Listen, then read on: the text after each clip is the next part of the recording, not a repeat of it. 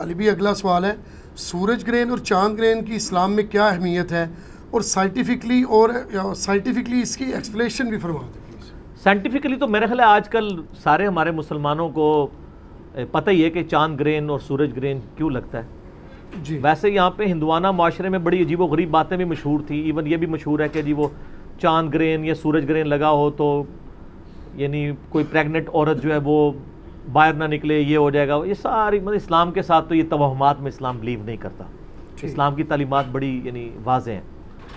باقی سائنٹیفکلی تو آپ کو یہ پتہ ہی ہے کہ جب یعنی اپنی جو آربٹس میں اورینٹیشن کے دوران جب کبھی بھی چاند جو ہے وہ سورج اور زمین کے درمیان آ جاتا ہے دن کے وقت بھی، تو ظاہر ہے کہ سورج پیچھے چھپ جاتا ہے، اس کی وجہ سے اچانک کافی بڑے لیول کا اندھیرا ہو جاتا ہے، اس کو ہم سورج کو کہتے ہیں گرہن لگنا۔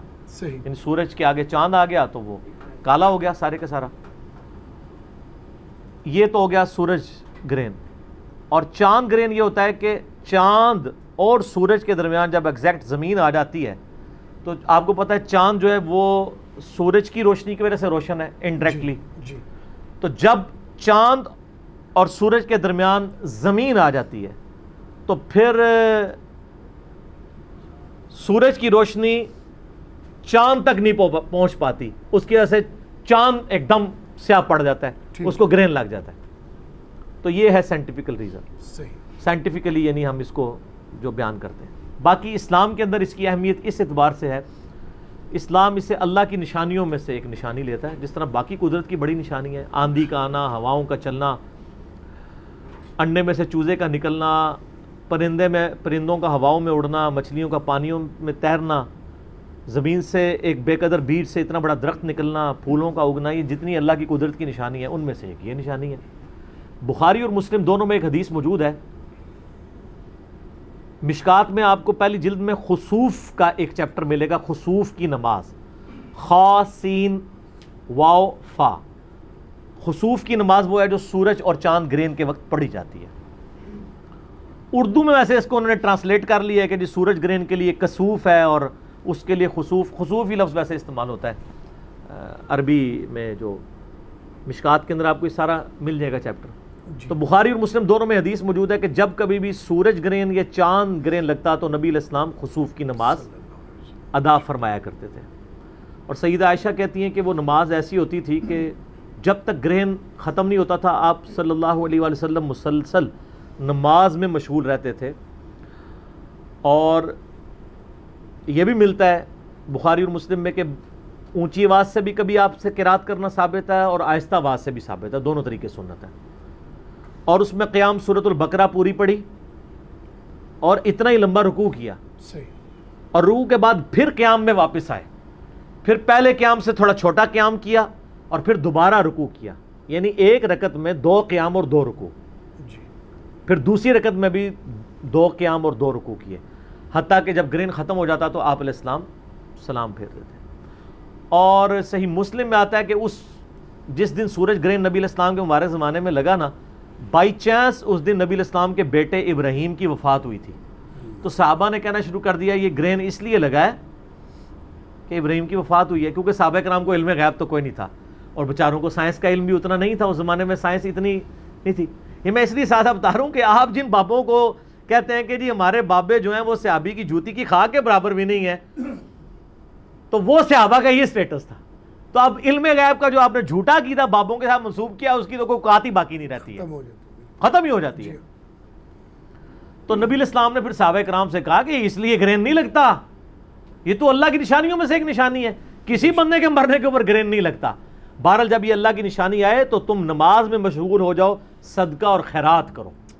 حتیٰ کہ صحیح بخاری میں آتا ہے کہ جب سورج گرہن یا چاند گرہن لگتا تو نبی علیہ السلام غلام بھی آزاد کیا کرتے تھے صدقہ خیرات کے طور پہ اللہ کی راہ میں۔ اللہ کی نشانیوں میں سے ایک نشانی آپ دیکھیں ہے تو ایک سائنٹیفکل فینومینا ہے۔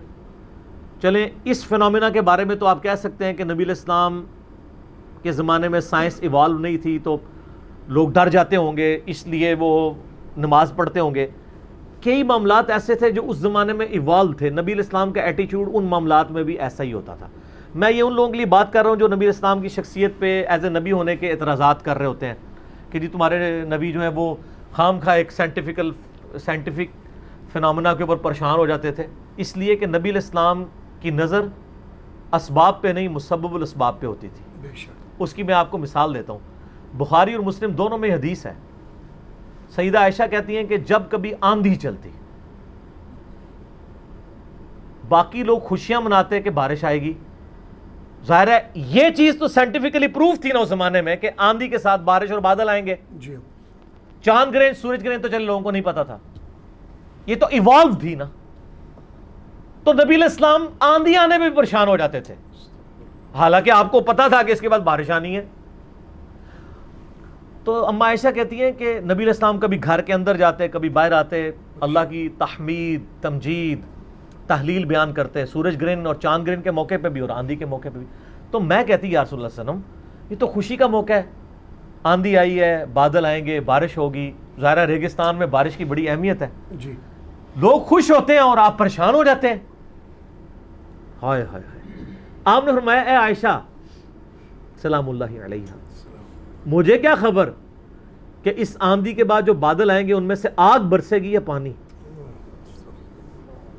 سیدہ عائشہ کہہ سکتی تھی یا رسول اللہ علیہ وسلم it is physical phenomena of nature, آپ کو نہیں پتا؟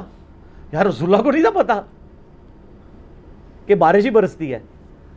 لیکن ان کو پتا تھا کہ نبی علیہ السلام کی نظر فیصلہ کرنے والے پہ ہوتی ہے، فزیکل فینومینا پہ نہیں ہوتی. بے شک. اور اس کا ثبوت یہ ہے کہ سیدہ عائشہ کو پھر حضور نے کہا کہ مجھے کیا پتا کہ آگ برسے گی، کیا تمہیں پتہ نہیں ہے؟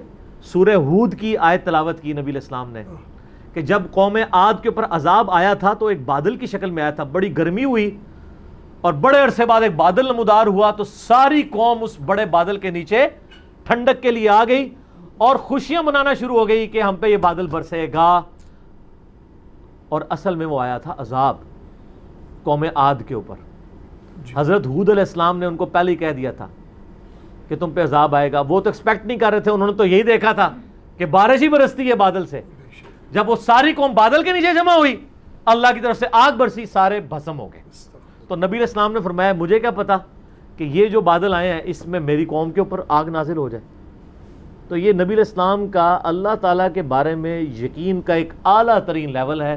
انبیاء اکرام علیہ السلام اسباب پہ نظر نہیں رکھتے، مسبب الاسباب پہ رکھتے ہیں. تو سورج گرہن اور چاند گرہن کی بس اتنی ہی اہمیت ہے کہ جس طرح قدرت کی اور بڑی نشانیاں ہیں ان میں سے یہ نشانی ہے. باقی اس کے ساتھ جتنے توہمات لوگوں نے جوڑے ہوئے ہیں، آج کے لوگوں نے کیا صحابہ اکرام نے بھی جوڑ لیا تھا کہ انہوں نے کہا کہ نبی علیہ السلام کے بیٹے کی ڈیتھ ہوئی ہے اس لیے گرہن ہوا، تو نبی علیہ السلام نے اس کو اسی وقت کنڈیم کر دیا کہ ان چیزوں کے اس کے ساتھ ریلیٹ نہ کرو. ایسا نہیں ہوتا، یہ اللہ کی نشانیوں میں سے، یعنی اللہ تعالیٰ جب چاہتا ہے اس کے ساتھ ایسا معاملہ کرتا ہے. نبی علیہ السلام نے اس کو کسی شخصیت کے ساتھ منسوب نہیں کیا. ٹھیک ہو گیا.